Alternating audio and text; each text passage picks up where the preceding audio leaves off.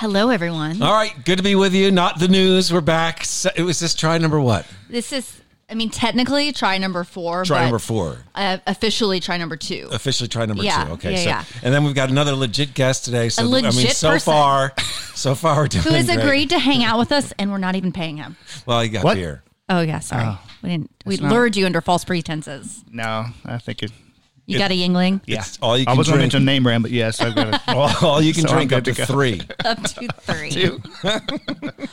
Well, thanks for listening, guys. Yeah. So usually we just start by, chit-chatting, but we have such a premium guest here. Yeah, we can't do that. Yeah. Yeah. So say hi to Jay Jackson. Jay, how are you, buddy? Great. Nice to be here. Thanks for having me. Jay, explain to everyone what your current career path entails. I am a musician. I play for Jason Aldean, steel guitarist. Most people do not know what that is, but it's basically a guitar that lays down.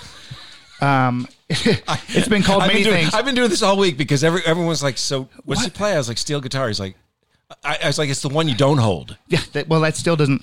I've had people ask, who's the sling player? The sling player. I have. What is a sling? I don't know.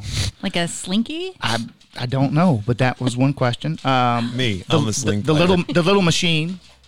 Who plays the little machine? Little machine. Which is almost accurate. Yeah. We were doing either Today or Good Morning America, and one of the hosts looked back. She goes, "Is that a mandolin?" Oh, sorry. No, it was the first one. Is that an auto harp? Oh my god. And our guitar player goes, "Yes, it is." Yes, it is.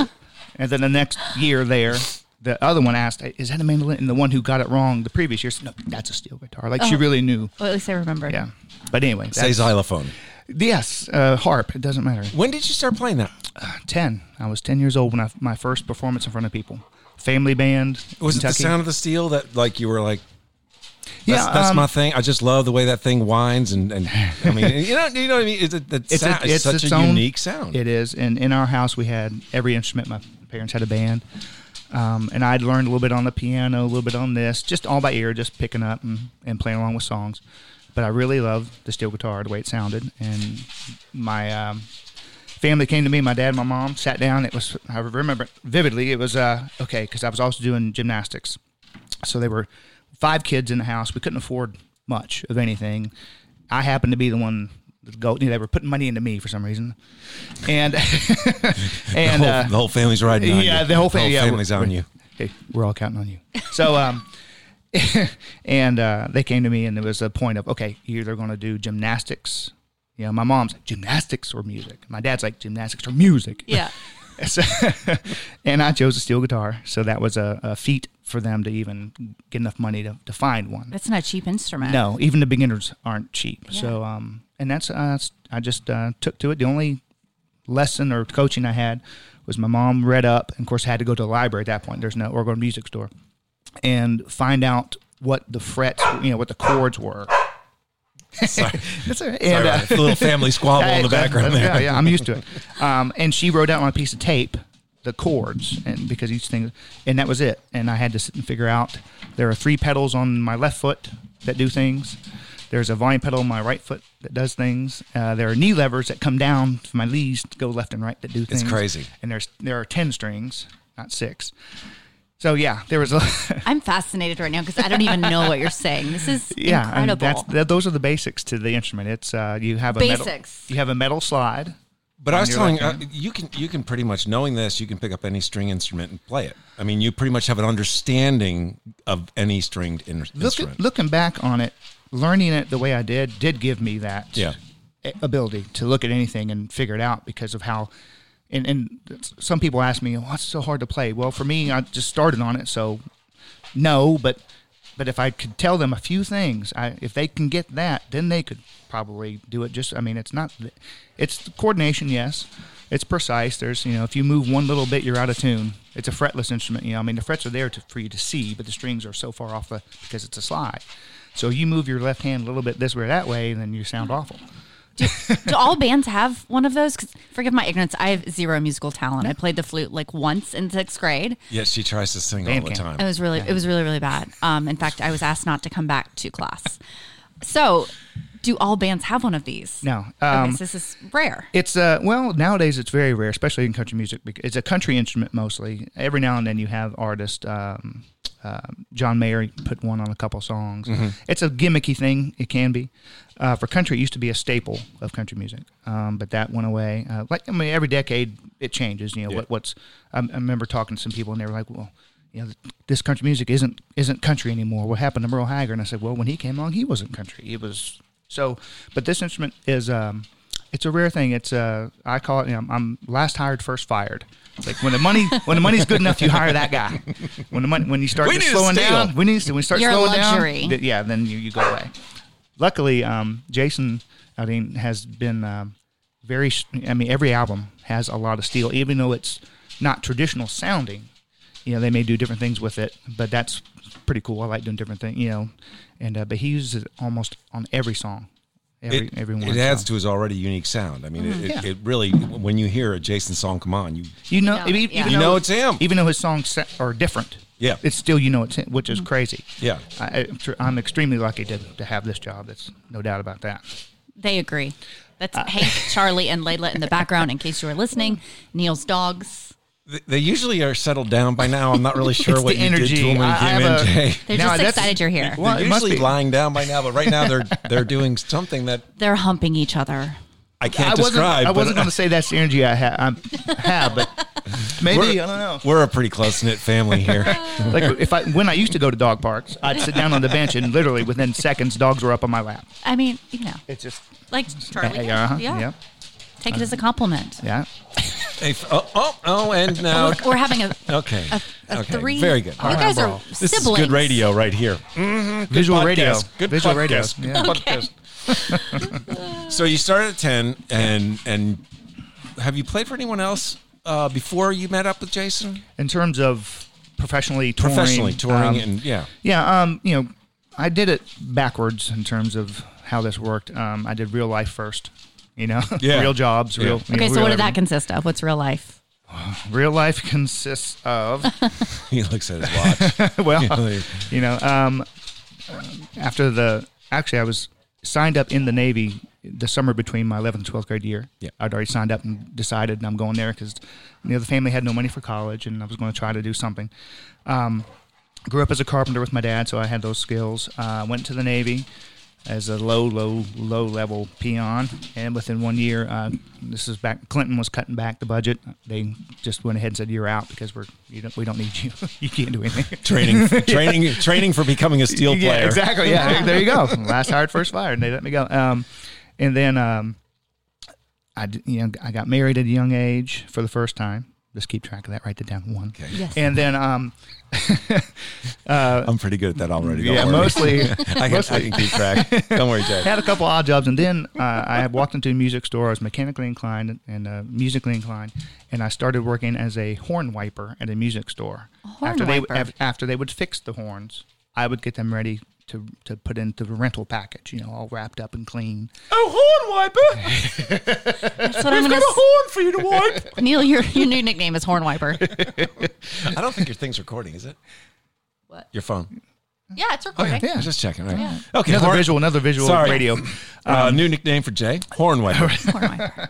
And then within a year, I was managing a shop, and it was one of the largest in the Southeast. I learned how to repair cellos, flutes, clarinets, oboes, bassoons, you name it, sousaphones, and I'm talking from something being run over by a car fixing, and I just took to it well, and then I did that that was mostly a 10-year career. Right when everything started going well with that was when the internet kicked in and online sales started happening. People started buying stuff online. So that just really cut back on the music store business, and I found myself intermittently, for 6 months out of that job between working for the local mom and pop stores who were bought out by the big store. So some of the jobs I did, let's see, I was an exterminator. Under houses, fumigating, and then fumigating the containers coming in from the ports down in Charleston, South Carolina. I did concrete work in the highway in August in Charleston, South Carolina, moving concrete forms. So one day. I did literally that. in hell, heat. Yes. I painted billboard signs. Back before they were printed, you actually had to paint them, and I did that. This is amazing. Yeah. And I did not know this about you. And with that, I'm also an artist, and some of my jobs, I did mural work in middle schools and high schools. Did on the wall they wanted to think, so I did that. And a carpenter. When I moved to Nashville, my first thing was carpentry. Well, I moved here actually producing an artist from Charleston, so that gave me my first little income. And then once that was over, then I had to provide for my second wife, number 2, written down.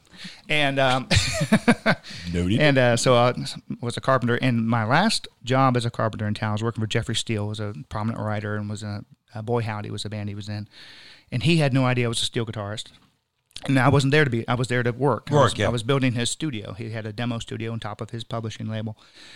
And this is a truly Nashville song. Yeah. It's this is crazy. He had discovered that I smoked cigars on my lunch break, and he was a cigar guy. I didn't know. So he came out, and so we started talking. And after a couple of weeks, he just asked, and I forget how it came up, but I was on a steel guitarist. He goes, "What?" He goes, "What? No." He goes, "What are you doing working for me?" He goes, "Your name is going around as being a great carpenter." He goes, "You don't want that." I was like, "Well, I need to pay some bills, right. So yeah, I sort of do." He goes, "No," he goes, "You have to you have to do it. You have to quit this." Well, it's way easier said than done, and that was on my mind for quite a bit. And then the next week, I shot a finish nail into my finger, and I said, "Yes, I need to quit this. You need to quit this." So I'm not as good as he said. I made up my mind and stuck to it. Before that, the only musical professional being paid besides back down in Charleston, playing on the weekends and doing that whole, I did that all my life, playing in bars and clubs. So my first pay job was for my now wife. 3. Yeah, right down. And best for last. The best for last. And I'm out of room with my paper. We're good. Exactly. So are you. And so I was her guitarist. I was her tour manager. I was acting as the label. She had her own label. She was under. I was the A&R guy. Like, I would drive it, and this is before GPS was affordable whatsoever. So I had the MapQuest and an Atlas, and did all for 6 months. Did that, and then that ended back into carpentry. And then the story with Jeffrey Steele happened, and then that's when I really started. I quit totally and just tried to play as much as I could. I went to any bar, any people I met, I would just go and meet. And all along, I was playing a lot of acoustic backing, mostly girls singing harmony. And then once I finally got through to my first steel guitar gig in town, was playing on some demos for a buddy who had written some songs. And the drummer he had hired was actually Jason's drummer, Rich Redmond. And he met, and he goes, "Wait a minute, you're a young steel player and you're not." He goes, "Whoa, this has to change." And he introduced me to the rest of the guys, and I was officially hired for 3 years before I was hired. And in that time was when I had my first real jobs. I somehow, one of the girls I played for, Charla Korn was her name, is her name, she's still alive.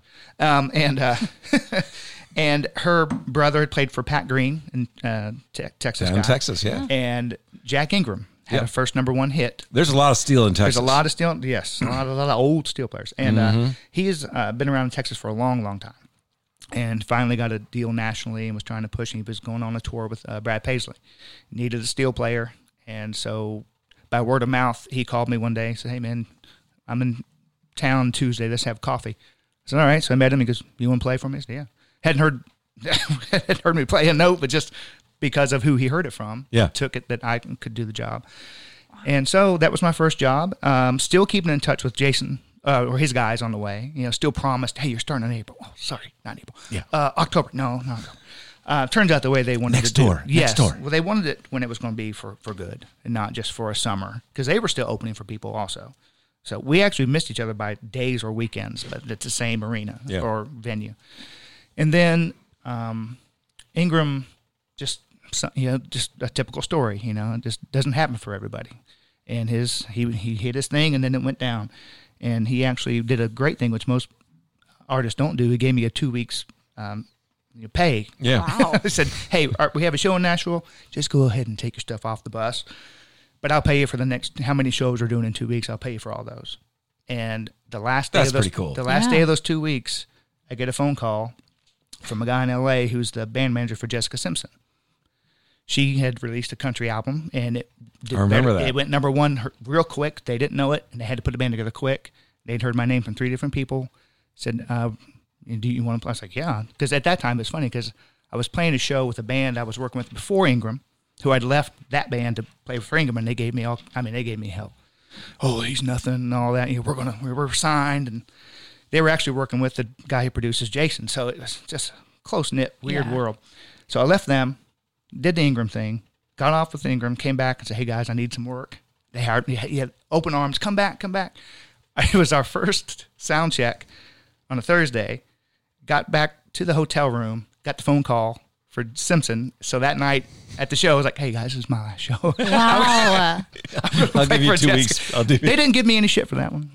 Listen, I'm flying out Tuesday. Sorry. Yep. Understood. And then still keeping up with Aldean during that time. And then she did only for a strict 1 year. That was it. It was June to June. For the first 6 months of that, I wasn't. I was flying in and out, and then the second 6 months, I was literally gone, totally gone. Didn't see Nashville for 6 months. Lived the way that LA does it. They don't come back. They just stay out on the road the whole time. And then that With Jessica the whole time. Yeah. Were you in her book? She just released a book. I hope not. Have you read it? Are you in it? Are you in Any her book? Any scandalous stories with Jessica Simpson? Are you referenced in her book? I've signed papers that if there was, but there's not. Oh, I was going to say there's got to be some juice here. There's no juice. The only thing I can say was it's a total act. What do you mean? She's not a dumb person. No, yeah. Yeah, it's just for some reason that was her. She's playing to her audience. And yeah, exactly. So, but no, that was a great experience. It was really neat to see that side of the music business, the LA side of it. And matter of fact, the last one of my many, I was last show of the tour. We're hanging out. It was in LA. We're opening for Rascal Flatts, and there's all kinds of industry people, music and move. I mean, the Flats guys know everybody, and so I find myself talking to someone. I usually don't go to the after parties and stuff. I haven't been to one of Jason's Entertainment of the Year after parties, by the way. So I'm just not. My wife hates that, but I just don't do it. Anyway, hanging out, and I'm talking to this guy, and I'm looking at him like, I know this guy, and I'm horrible with names, awful at it. So finally, halfway, I'm like, sorry, what's your name? I know I've met you before, and I'm sorry. He goes, no, we've never met.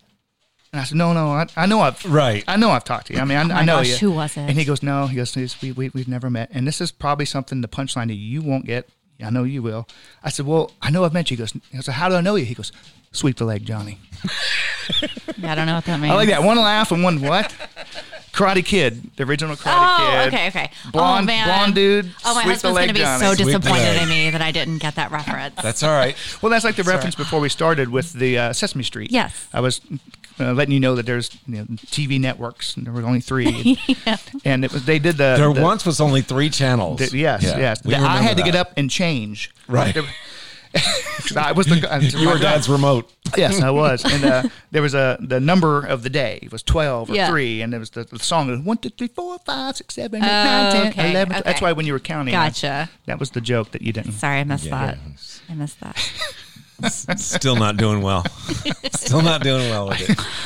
The left side of the table is connected. You're not that much older than me. You're not quite Neil's age. See, I think you're somewhere in between us. Yes. Right? Exactly. Closer He's almost. I'm closer to him. So we can all come together. I'm closer to the AARP card. We're closer in the number of scars. And ex-wives? I've got him. I've got him beat. No, X is we're the same. You guys are the same. Oh, we have. That's one thing on our. We have the same conversation on our Neil's bus. Neil's going to hate me. He's going to murder me. I mean, when we're touring on the bus, it's the same conversation. I hate this podcast. I hate this podcast. One of them is how many wives between the whole band. Oh, it's great. It's a substantial number.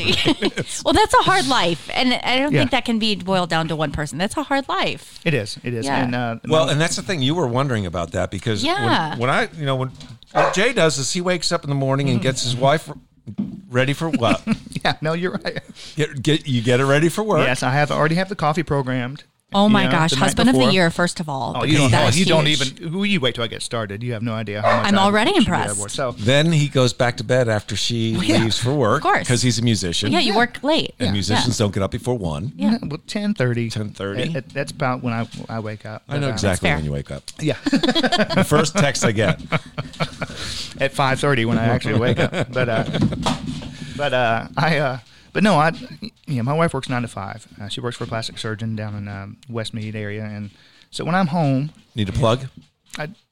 Hair plug. No, you're here. Garza Plug for the plastic surgeon. Oh, yeah. We're all into that. Garza plastic surgeon. Okay, there you go. Plastic surgery. And she runs the office. She is the nurse. She is the manager. She does everything. Does it all. And so when I'm home, I do the grocery shopping. I clean the house, and then Wow. I cook dinner because she works 9 to 5. I'm sitting at the house. That would be stupid to have her come home and cook dinner for me. Yeah. Even that would be great, but that's not. But no, it's right. And what's funny about that is when she comes out on the road, she just shakes her head. She goes, "You are so spoiled." Because we do. We have someone that makes her drinks for us. We have someone that everyone does something. Well, yeah. It's not that I ask for it, but just You're the way talent. It's just I'm not. Yeah. I'm not Bill Murray. Groundhog. Did he just refer to himself? Groundhog Day is a Yes, movie. I know. Okay. I know Groundhog Day. Come on. I met Bill once. Oh my gosh, I love him. It was. You've met everybody. I have. This was either the Today or Good. I think it was Today's show. And he comes in. There's one room down where everyone. It's a waiting room, kitchen, makeup rooms, and it's just one Don't room. hit the peacock. Hey, hands off the peacock. Okay. So anyway, Podcast listeners, there's a glass peacock on the table. Sorry. Thank you for saying that. Yeah. That could have been really awkward. But everyone's there. I mean, everybody, Jason, us, and the other guests, the special this, and some, wrote, Hoda, they're all there. In walks Bill Murray with no manager, no handler, no nothing. He just walks in, and we're all like, elbows are going. That's Bill Murray. And he just goes to the kitchen, gets something to eat, and watches the TV with us. And Stop it. And we're all just, there's an etiquette. You just don't do things, and you just act like nothing's happening, even though you want to go and tackle them. And so later, go start reciting Groundhog. Yeah, exactly. Yeah. Start all of his jokes that he Caddyshack. Yeah, exactly. Oh. So we end up upstairs in the studio doing our sound check, run through the song, and he's doing some things, and he leans and looks, and because he's a music fan, he's a musician, singer. Yeah. Oh, I didn't know that. Yeah, and so he starts walking over. Jason had walked off to do his thing with the video, so we're all just standing there. I happen to be the one that's closest to him, and he walks up looking directly at me, sticks out his hand and says, I'm Bill Murray. I'm like, oh, shit. Of course you are. Yeah. I'm Jay. And so, what do you do? And he's just asking questions about the sound in the studio. He goes, wow. It sounds real good in here. So, yeah, there's those kind of, I'm peppered with those type of things where, no pictures, no this, no, it's just your memories. Which will fade. As we all will, like the days of our lives. That's Steve Martin was one of my favorites because I love him. Another musician, banjo player. Yeah, banjo player. One of my favorite movies of all time is The Jerk. Oh, well, of course, yes. Hey, puppy. So it was after the awards show, the one time my wife came out, and the one time where everything I told her wouldn't be was. The backstage was cool this time. The after party was cool this time. Oh, that's not good. No, that's not good at all. I prepared her for everything did not be cool. It's really boring, honey. It's really boring. You stand There's around. You don't see anyone. And this is dark. after pictures with Kiss. Like Kiss, literally walked full. Yeah, everything was not the way I said. So we're walking down the back way to get to our hotel so she can change to her second dress for the after party. Yes. And around the corner comes a guy, and he has a hat, and sort of keeping to himself. I look, I'm like, that's Steve Martin. So I'm like, I have to at least shake his hand. So he gets close, and I make eye contact. I said, sir, I really enjoy your work. I'm a big fan. And my wife, who's been around me. Is that what you say? Yes, that's what I right. said. Right. And so my wife, who's she sang backup for Willie Nelson. She's been around. She worked with Ronnie Millsap. She knows how to handle herself. Looks up and realizes she goes, it's Steve. So he just laughs and walks on. So yeah, I've tons of those type. Yeah. Like Smokey Robinson giving me a hug after I played was. What? Wow. Yeah, you're like, Smokey Robinson, really? Yeah, of all that Smokey Robinson. Crazy. That was. I couldn't talk. That was the one I couldn't. Yeah, I couldn't even talk. Understandably couldn't get a word out. But along with the people that we all know, you also collect people. as I like to put it. Like, explain it like. So Neil told me we were going to interview you, and I was like, oh my gosh, that's such a great idea. Like he has such an interesting life, an interesting career, and he's a musician, yada, yada, yada. And he was like, yeah, no, that's great. But like he collects people. And I was like, what do you mean he collects people? Like, is he like a serial killer? What are we talking about? He's like, no, he finds interesting people and he collects them and tells. The whole traveling musician thing's just that. Whatever. Everyone knows we know what your real motivation is. Well, just for a brief example, it's just the way I met Neil. Well, you strike up conversations with people. Well, yeah. I love that. I grew up with nothing. I grew up in I actually used an outhouse and took baths in a pan for a year and a half between 5th and 6th grade in Kentucky. So, I literally have, experienced. What city in Kentucky? What place in Kentucky? Salt Lick. Wait, is that Menifee County? No, Bath County. Bath, I know where that is. You do? I have been there. You've been to Bath County? I have been to Bath County. Probably been to Owensville then. Owensville's the town. Yeah, probably. Yeah, that's the Owensville. You and Jay are the only ones that made it out. Congratulations. Made it out, exactly. Yep. But no, the whole thing is I've decided to use the position I'm in. Like I said, I don't take pictures with the celebrity. I don't do that, but I do want to experience things, and I've never been a salesman. I can't. Probably to a detriment to myself. I don't push myself on people. I'm just not that guy. But I just, sometimes I'm like, I'm going to use what I do while I have it to meet some cool people, and for no benefit, for no payoff, just to meet cool people. Now, Neil was just a total accident. That was walking through. I was looking down. That was the airport. Yeah, that was the airport. Really? The airport. Yeah, I was looking at my plane ticket and looked up and I said, "Oh shit, Neil!" Wait, so you recognized him? Yeah. No one's going to recognize me. And I've been changing my hair constantly. I used to have long hair and a full beard for like a year. But it turned out to be. We turned out to be on the same flight. It was the funnest flight with him and Evan Richter over to Vegas, and we were sitting in front and. Like buying shots for each other back and forth. What did you get me? We got you a Zima or something? Not a Zima. Nice. Natty Ice. It was some kind of light thing. And then we got you a hot chocolate. A Smirnoff Ice. Then we ordered him a hot chocolate. And, how precious. And he did the right thing. He ordered the Baileys to put in it, which made it all right. Yeah. So you guys were friends right off the bat. Oh, yeah. I ran into him and I instantly was like, hey, I'm not just a weirdo. I mean, I am. I'm not just an ordinary weirdo. I'm a weirdo with a great job. And so I told him who I played for right away. And, oh, cool. Do you drink for you? I'm like, yeah, whatever. I text my wife. I'm like, I just ran into Neil Warren. It's so and then he showed up.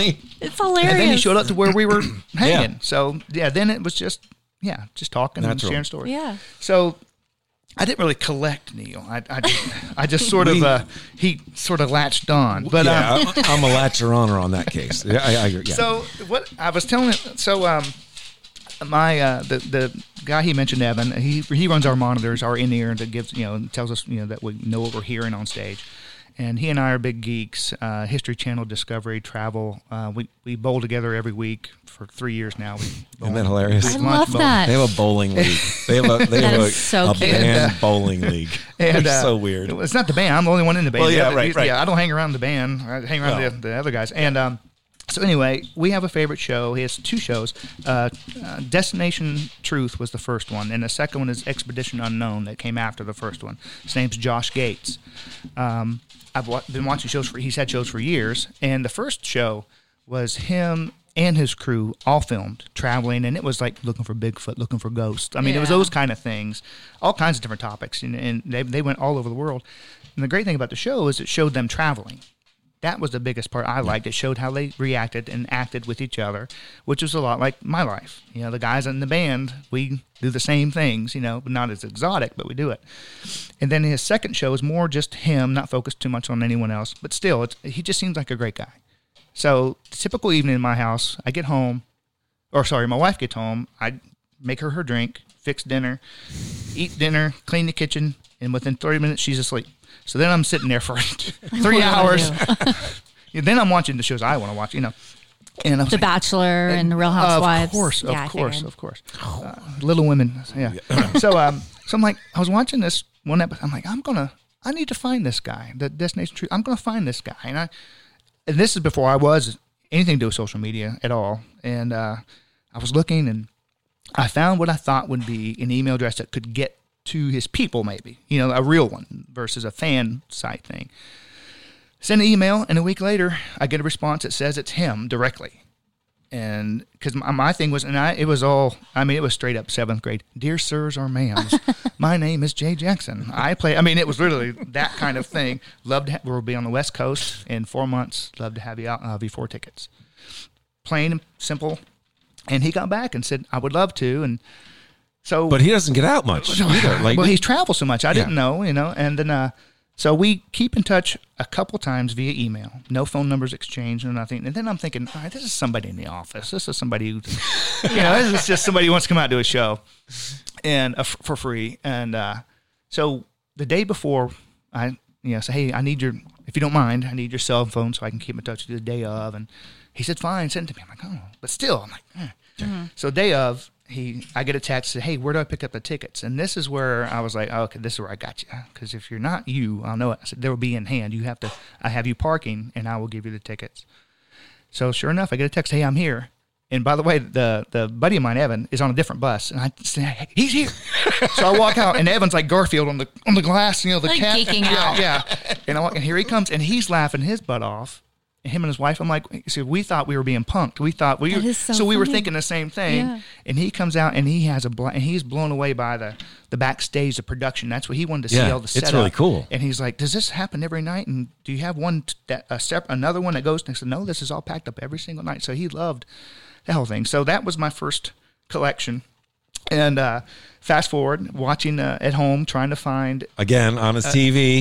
Caroline's asleep. And actually, she was at work. And I was even though I am a Trekkie and a nerd and that kind of... I like watching the things about the people who are stupid nuts about it. And I like making fun of people. I make fun of myself. That's good. So there are nerds, and then there are shows about nerds, and then there are people that watch shows about nerds. Okay. You are speaking with someone who watches shows about nerds because they're nerds. Exactly. Gotcha. Yes. I love laughing at people, but I laugh at myself. I'll be the first one to make a joke about myself. When something comes up, I'll just throw it out there right away. So it's not me being mean. It's just, I grew up with 2 older brothers that punished me my whole life. And that's just how I am.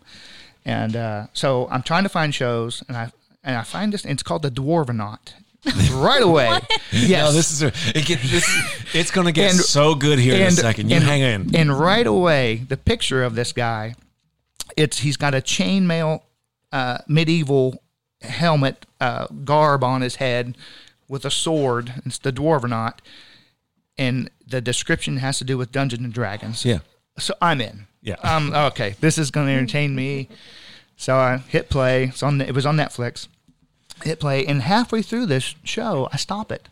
I'm like, this is a compelling, one of the best stories I've heard.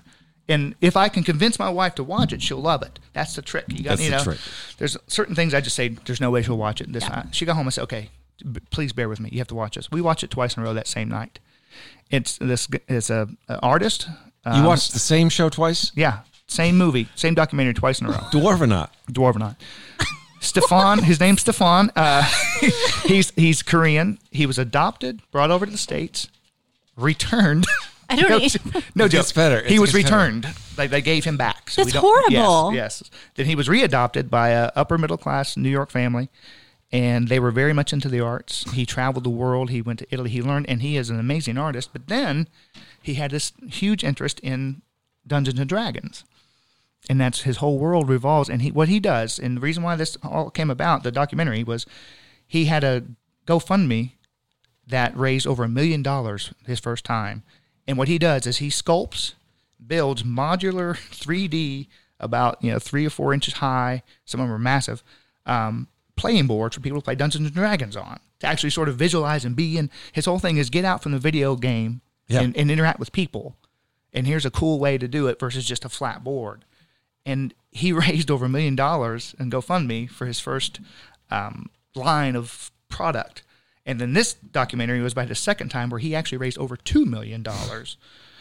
And this guy is... It's fascinating. But the thing is, he's just the happiest. Yeah, he's a little bit of a drunk, but that's fine. I'm fine with that. But he is just the happiest, and he's so talented. And I'm like, I want to meet that guy. So, here we go again. Once again, I start searching. Once again, before I'm on social media, I start searching, and I found an email that I thought could get the same thing. dear sirs or ma'am, my name is Jay Jackson, the whole thing. And I get a response about 2 weeks later, and it's from him directly saying, because I'm not big on country music, as long as you're playing, because I told him we'll be in New York, if you want to come out, I'll give you the same things. And he's like, yeah, I'd love to, but I don't have a car, so as long as I get there at Subway, he goes, I'm not big on country, but I mean, whatever bar you're playing, might be cool. Bar. Yeah. And I said, okay, we're playing Madison Square Garden. Oh. So, and once again, I don't hang out with the band guys a whole lot. We just don't have a whole lot in common other than music. We have tons in common that way. But they don't watch the Discovery Channel. They're all sports guys. I call it sports ball. I don't care about sports. I play them. Not at all. But I don't watch them at all. Not one sports ball game comes on my TV at the house. My wife loves it. So, so anyway, I'm hesitant to tell them about this guy. Just because of everything. Yeah. And because in the Were you worried about what he's going to show up wearing? He's wearing a wizard hat in the movie. I mean, yes, it's that far in, that deep. So Jay Jackson, collector of people. I am very concerned about what's going to happen. He's bringing us a date. Still, you never know, because when you go backstage at these shows, it's almost like you never know how people are going to act at a wedding reception that's open bar. That's when all hell breaks loose, and Yep. You come back to our show and you have to pay for anything, and if you want it, it's there, and you don't know how they're going to act around. If they are fans of Jason or fans of whoever, you just don't know. So when you get someone out that you don't know at all, there's always that level, and then the added thing where he might show up in full wizard garb. I don't know. Please tell me he did. So I choose to wait till about an hour before the show to prep the guys. Let me just fill you in on this thing. I pull the picture up, and they all start laughing their ass off. Do they expect this from you by now? Yeah. No, they don't know what to expect from me, really. And no. So he gets there, sends me a text. He comes in as normal as possible. His girlfriend, not at the time girlfriend, now his wife. This was their first date. Aww. Well, you can't talk, man. Well, there you go. You'll be forever tied together there you now. go. So he shows up. He has a book of his artwork that he brought me and signed it to me and brought that. And it's really elaborate, great artwork. Yeah.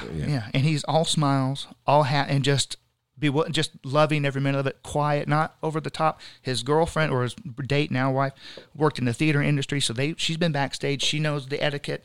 And actually, the guys were pissed off. They're like, we wanted something to go down. We wanted the wizard to show up and cast spells on us. And here's this normal guy. He sounds precious. He's great. It really is. And through him, I've met his director of that documentary. Has a one that was also done years ago called Made in Japan. That's on iTunes. It won awards at South by Southwest. We're working on a project together. I mean, it all things just happen that way. That's the guy with all the camera equipment on the Instagram that I always see you post about, or you've referred to him a couple times? No, I think that is one of the O Young brothers. Okay. There's two Asian guys that do come out to some of our big shows, and they take great pictures. They do great stuff. And one of them is actually the camera guy. I think the one you're talking about is a camera guy for Expedition Unknown. Yes. Yeah, that's what you're talking about. Just a great guy. He, out of the blue, was just sending me uplifting messages. And I'm not talking 3 a.m. drunk. I'm talking just, thinking about you, because I had him out of the show. Same thing, got in touch with him and had him come out just to come out, because at the show that he was involved with is when they showed the crew, and he just seemed like one of the cool guys, and I was like, I got to have that guy out. And he was a cool guy. And he was a cool guy. Yeah, everyone I've met that way has been exactly the way they've been portrayed, which I like. That's refreshing. Yes, that's nice. All right. I want to jump into a sensitive topic. Yeah. Yeah. Because you mentioned people reaching out to you. Mm-hmm. Did that happen a lot after the Las Vegas deal? Because everyone always hears about Jason on stage, and we always associate Jason, but we always forget that there's 5 other guys out there with him and a whole crew on the side. Mm-hmm. And we'll go back, talk about what happened in Las Vegas. All right, there was the Harvest 91, Route 91 Harvest Route 91 Festival. I don't have the name right in front of me, but that's where that sicko sat up in the hotel room. Is that 2018 or 2017? 17. October 1st. Yeah. Yes, that's a date you don't forget. Jay can tell the story a lot better than I can, but so describe what it was like. Well, for you guys, because you didn't understand what was going on at first, because there's music and there's, It's a perfect night, right? Beautiful night. Well, that's the crazy thing about that day was I hate Vegas. Always have, and now I really hate. But anyway, it was never a place I wanted to go. Yeah. It was not on my radar. But we go constantly because of the award shows, and we're always there. So I have my routine and my thing, and that's why that one time when my wife came, it was so different because I don't do anything. I sit in a room. I mean, I'm not a gambler. I'm not going to shop. I hate musicals. I hate that stuff. So what is there for me to do but drink? And it's expensive to drink there. Yeah. So I mean, there's only so much. And so that day I decided, I went down and I put $20 in a slot machine and won $100 right away. Cashed out, winning. I'm done. Yeah. Great day. I can go buy a beer. Yeah, I can have a beer. And and then that night I'm on stage, and it's a beautiful. And I literally, seconds before things happened, I'm literally looking at the view of everything, thinking this is a great night. Yeah. This is going to be just things are. Some nights you just have a good night. Yeah. And your wife was there with you? No, she wasn't there. But up to this point, this is, the Paris attacks had happened, a couple of things had happened. Yeah. And I'm a big, I have my guns. I was in the Navy. I grew up hunting. I'm a quasi prepper. I've got things in my car in case it breaks down, if I have to stay overnight, eat. I have all that stuff. So after all that stuff started happening, I really did start thinking, what am I going to do when this happens? Not if. Because it could. It obviously just in the back of your mind. In the back of my mind the whole time. I looked at our stage setup, like, what's the best way? Where's the best thing? Wow. Where could I hide? What can I do? Yeah. And I had that all in my mind. And, it was, stored back there. It's not like it was on my forefront. But, so we're playing, and we didn't hear the first few shots he took at a gas tank at the airport. He was trying to blow up gas tanks over there. Yeah. Couldn't hear those. And then we were playing When She Says Baby was the song that was playing. And all of a sudden I heard the first round go off. The first few, the automatic round, the first. So you could actually hear it. Oh, yeah. It sounded just like a bunch of firecrackers. Yeah. Heard that, and I knew it wasn't an electrical signal. I knew there were no fireworks. So I knew something was off, but wasn't quite sure. And when the second bout went off was when the stage was being peppered. Yeah. And no one else at that point. And not many people realize that. Nope. some of the initial, like before he pointed toward the crowd, he went across the stage once or twice. So he was trying to hit you. He was just hitting whatever he could. The type of thing he had made a regular semi-automatic rifle an automatic rifle. It's got a bump stock. Mm-hmm. And because of the action, the way it bumps, it's hard to control. I've actually shot automatic weapons. I've shot with Chris Cox of the NRA at his private collection. I've shot M16s, M9. So if you're not used to it, it's and that's for one that's just a regular automatic weapon. Yeah, those aren't meant for accuracy. They're meant for mass casualties. Spreading, yeah. And this stock, it made it. And at the distance, but he was, the second bout that happened, I saw the stage being peppered. And that's when I did what I was going to do. I jumped off, and I was up 10 feet in the air on my riser where I was playing, through a bunch of cables, the big cables, electric. Yeah. You've seen how that setup is. I went through all that. Yeah. And got down behind road cases, trying to figure out what was happening. Because from our point of view and the sound, it sounded like there were many people surrounding the whole area coming in. So I was trying to get a visual here. Meanwhile, it was still hitting the metal of the stage and sparks flying. It was all there. Had it hit you, what was happening at that point? Yeah. You knew it was gunfire? Yep. Oh, yeah. As soon as I saw the stage being peppered, I knew it was gunfire. And I knew it was high-powered gunfire, and I needed to get behind something substantial. Yeah. So, and by the way, I play barefoot, just so I don't know if you know that, but I play barefoot. Oh, that's a comfort thing. I grew up playing that way. You couldn't wear shoes in the house, so I had no shoes on. So that's just a side note for what's going to happen. So I jump back and trying to take cover. The rest of the band figures out what's going on. Our security guy calls them over. They're all over on the left side of the stage. I'm back sort of in the right, separated. We've got crew guys hiding, people, So I see them get rushed to the bus, because by then he had moved past that area and out into the crowd. He'd figured out his aim, I guess. But still, that's after the fact, knowing that. But still, I thought there were people. It's crazy to hear you say it that way, that he figured out where these things were spraying. Yeah. That's... Ugh. But, you still think it's more than one. You're not sure. You move when there's a break. Yeah. You try to get into what you think's a better spot.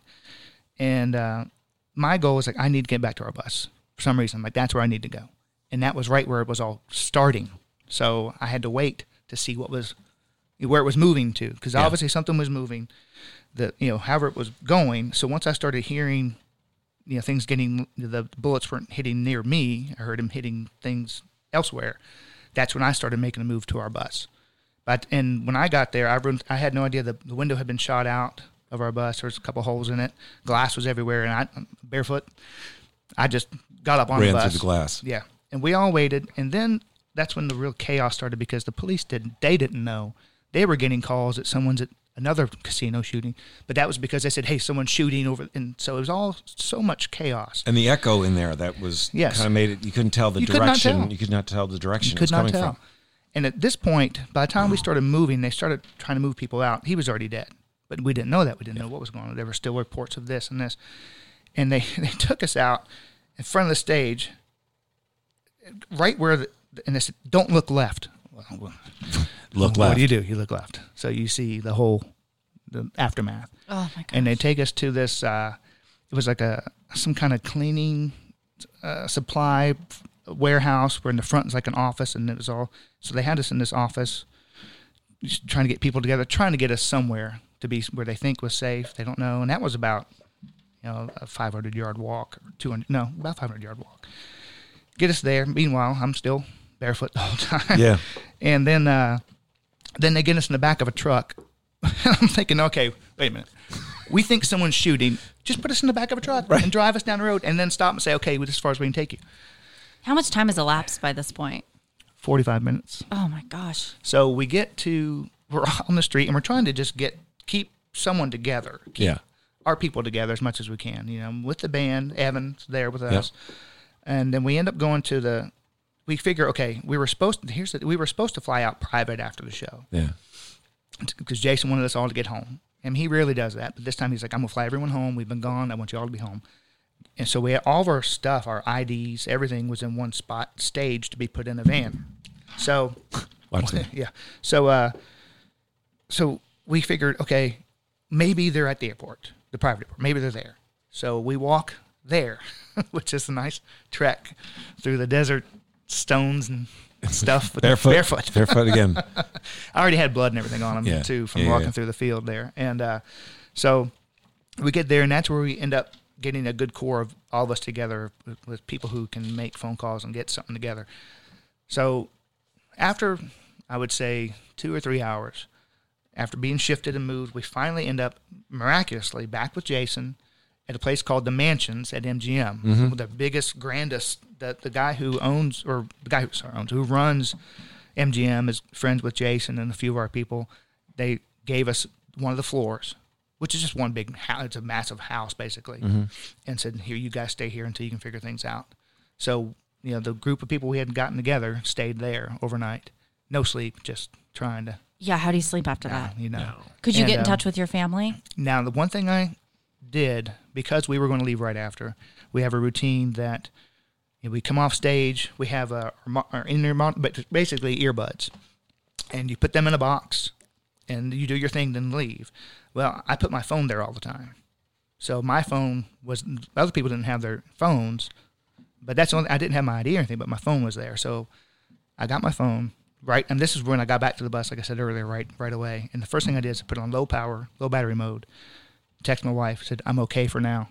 And this is... She had no idea what was going on. She's asleep already. Yeah. I mean, we're hours behind. So I was able to have my phone and have it, we were sharing a charger, because at one point we were in the airport. It's just a whole mass of moving. So we all were sharing a charger as much as who did have their phones and letting people use their phones. And then, it was about 5 a.m. when the phone started, my texts start coming in. Yeah. No one called. They just were texting, are you okay? And, are you okay? So, and Stefan was one of the first people to text me. Well, that's what it made me think about that, because I remember hearing about 4 at our time. We were on air. And it was just gunshots in Vegas, possibly someone's been hurt. Mm-hmm. And I think I sent you a text at some point as well. Me, because when all of a sudden it started getting more and more involved, and I was like, wait a minute. You had checked in. Yeah. So I was going to ask you if that's always top of mind, or you're able to put it back of your mind, but it sounds like it's pretty much top of mind when like it's always there. Oh yeah, it's always there. And we were offered counseling. Yeah. But my view of, 2017 was just a shit show for me. I lost my brother, my grandma, my real father, all in that same year, and then that topped off my year. Yeah. So it was a crazy year anyway. We were offered counseling, but I am good friends with an ex Navy SEAL who was on the Bin Laden raid. He was on the Captain Phillips raid. I mean, it's a crazy story about meeting. I didn't collect him, but I met him, and we hit it off. And I talked to him. I was like, if I'm going to talk to somebody, it's somebody who has actually been shot at. Yeah. A little bit different, and just my opinion. Mm-hmm. So he helped me a lot. I mean, it wasn't a lot of conversations either. It was just, little things here and there. The biggest thing I had, and it took me a while, but when it started happening, I realized what it was, knew it was PTSD. It wasn't, I knew it. So whenever it happened, I was able to, and it's been maybe, I think about 6 months ago, it finally all went away. I would see people, not in the crowds, just at home or anywhere where there's just not many people. At one time, I actually literally jumped off my chair from the computer because somebody was right beside me. What do you mean, just people? Appeared. Like just a person. Victims from Vegas, or just somebody, just a figure, just feeling a person. that you're not there, you're not alone. Yeah, someone's there. Someone's right there, and I see someone move, someone walk, and it was. I'm getting chills. Yeah, it was, and it was something that you. It's like it's not That's like PTSD, a leaf blew somewhere. It's like this. There's something just, and that would happen, and then I was like, okay, wait a minute, I'm at home by myself. This is what it is. And that once I realized and really thought about it that way, it really started going away. And that was all I've never had any. No stage fright, like no. Well, the first. One of the first weekends out, we played outside with Brown Hotels. Yeah, that was tough. That was I remember that. It was like Mississippi or something like that. So, to go up on stage like that, did you have to did you guys get together as a band and say, like, we can do this? I mean, or was it just ignored? It was drinking. Yeah. I mean, I guess you have to, right, to get through it. Seriously. Yeah. No, and then on that same note, once I got home, which was, we, like I said, had no IDs, but we did fly home private, and that was fine. And so we're all scattered, we don't, and we went bowling, though. My wife said, you need to go bowling. You need to get with your guys routine. To do that. Your routine. Good for her. And because I didn't have my keys to my car, which my bowling ball was in, I happened to have my old ball. So I still was fine. I still had my old rig. So that's impressive. So did that, and then Thursday night, because I got home Monday, October 2nd, and got a call in the evening, and by then I was already a few drinks in. I said, "Hey, we're playing Saturday Night Live, and we're doing a song that you have the intro and the solo on an instrument that I normally don't play a lot. It's a dobro. It's way different than it's totally different than a pedal steel." Yep. Well, I pursued to freak out. I couldn't even find it. My wife, Caroline, says, "Go to sleep. Just go to bed. You'll find it tomorrow. You'll remember the part. I know you haven't played it in years. You'll remember it. I promise you." So she was a good grounding for me for there. Amazing. And I did. I found it that morning, played it, and they flew us out to play that. Now, that was the craziest. That's the first time in my life I've ever been really seriously nervous. At SNL? Yes. Yeah. I mean, everything considered. I'm glad we did. You do several run-throughs, which I'm glad. But still, I had to do the intro. I had to play the solo. And there's a thing called vibrato where you move your hand or when you play an instrument. Yeah. And basically, I said, well, it's a good thing there's a lot of vibrato on this because I was nervous as shit. I mean, I couldn't stop shaking. My vibrato was on point. It was on point. Yeah. And but my wife's like, you couldn't tell, which was great. It was fantastic. I remember watching it. Yeah. I remember watching it thinking, how do you do that? It was a beautiful performance. It was. Thank you. It was special. I've been an SNL fan my whole life. Like, literally, I had the first album they made of the first season. It started the year I was born. I love it. So to play it, one hand was great. Other hand, the reasoning sucked ass. But I was able to do it. And this is the one time I went to an after party. I told you earlier, I just don't do it. Told my wife, said, I'm going to go to this after party, and I might miss the flight. And she said, okay. I understand. So we go, and we get there, and it's a typical. And this is why I don't go, because you go and all your people huddle together, and you tend to just. Yeah. And I'm like, no. No, there's all these people. John Hamm was there. I mean, I'm like, I'm going to go talk to people. So out of character, I went and just started talking. And earlier during the show, Lorne Michaels, which is, like I said, a huge fan of the whole show. Oh, yeah. He came in and he didn't really even acknowledge any of us. He was just talking to Jason, the manager, which I'm like, fine, you're Lorne Michaels. Go ahead. Yeah. So I get through talking to a couple of people, going to go back and catch up with my people, look over, and there's a booth, and there's Lorne Michaels, and he sort of does a stand-up sort of and handout. I'm like, oh, well, of course. So I said, thank you so much for everything. To his right, there's Steven Spielberg. I just went, I put my hand up and went, Steve, and walked off. It was either that or jump in his lap, so I just, Steve. And walked off. Podcast listeners, he's holding his hand up as if to say, like, talk don't to the get hand. Up. Yeah, like, don't get up. Please. Don't get up. You're fine. Please, sir, please. Please, you're good. Oh. So, yeah. So who else was at the after party that? Well, John was nice. John Hamm was great. It was nice. And I actually brought him over to talk to the other guy. They still were standing in their circle. Yeah. So, and Derek Waters from Drunk History, which is, I'm a huge fan of that show. It's a great show on Comedy Central. He was there and we talked for several hours, about almost an hour. And then some of the people, the new cast members were there, and they were so nice.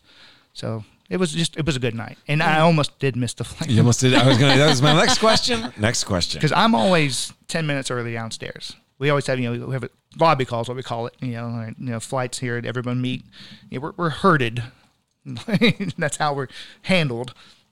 And I had one of the band members was not pounding at my door, and I made it.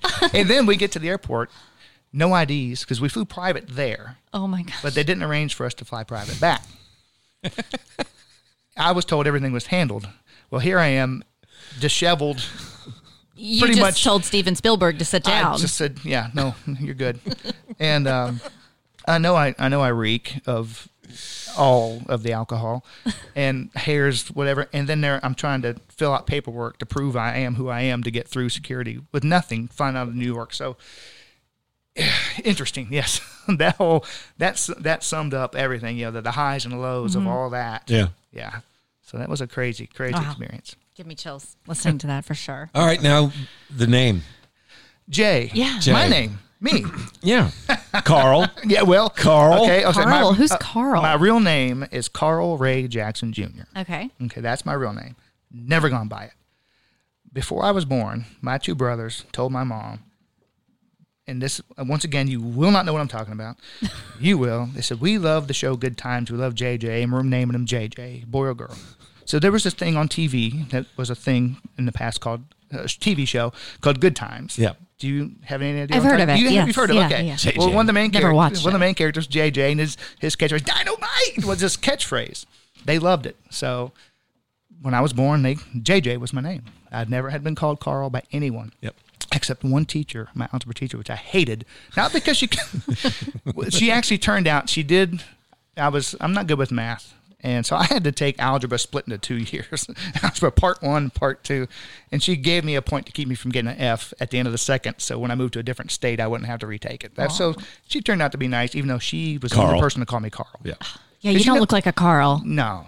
You know how you get to a class and they read out your name if they never met you. And if you have a different name, let them know. Yes, I'm Laura. Well, He's thing. Tater. Tot? She's butter. Biscuits. Anyway. So anyway, JJ, and then over the years, you grow up and you lose those, J. So no one has never knew my name was Carl. So that's how I was named. Then on the road, started the gig with Jason Aldean and our tour manager. This is about almost 6 months in was our first flight.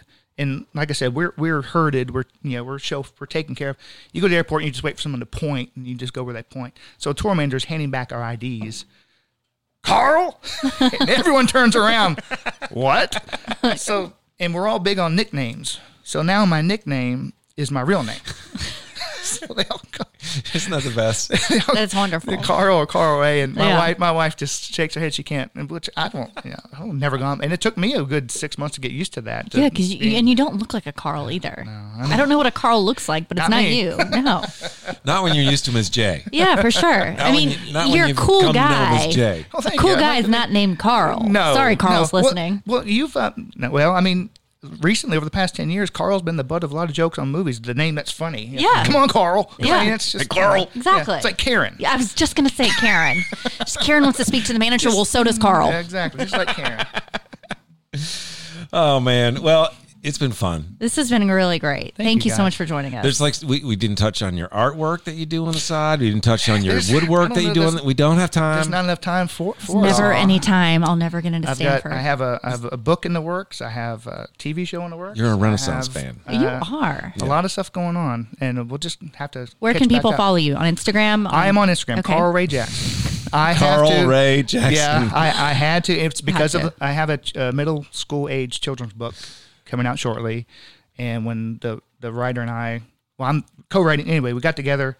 She was like, "You hate social media." I said, "Yeah," because she was, "I couldn't find you." I said, "You're correct." Yeah. She says, "Well, you have to start because it's same. Just like to this day, I don't get. Well, I do get it. I get the advertise. I get it, but they want to see your numbers." So I started it, and I happened to be right next to Miss Brittany Aldean when I started it. And within 2 days, I had like 3,500 followers. I mean, can I just say, I just adore her. I've never met her, but I feel like we're kindred spirits. She's sweet. She's an sweet. animal lady, and first That of all, she's big beautiful. animal lady. Yeah. And I just love everything she does. I've always shown pictures of my Yeah. dog Loomis to her, my big boy. She seems very, very sweet. So this is the last time we're doing it without the camera set up. So Carl Ray Jackson, when you come back, Yeah. we're going to do it, and we're going to YouTube it as well. For sure. And then I'll wear my sweats. Yeah. Thank you for your honesty and being candid and being you. Well, thank you guys so much for asking me to All do right. You've been listening to Not the News. Not the news. Signing out.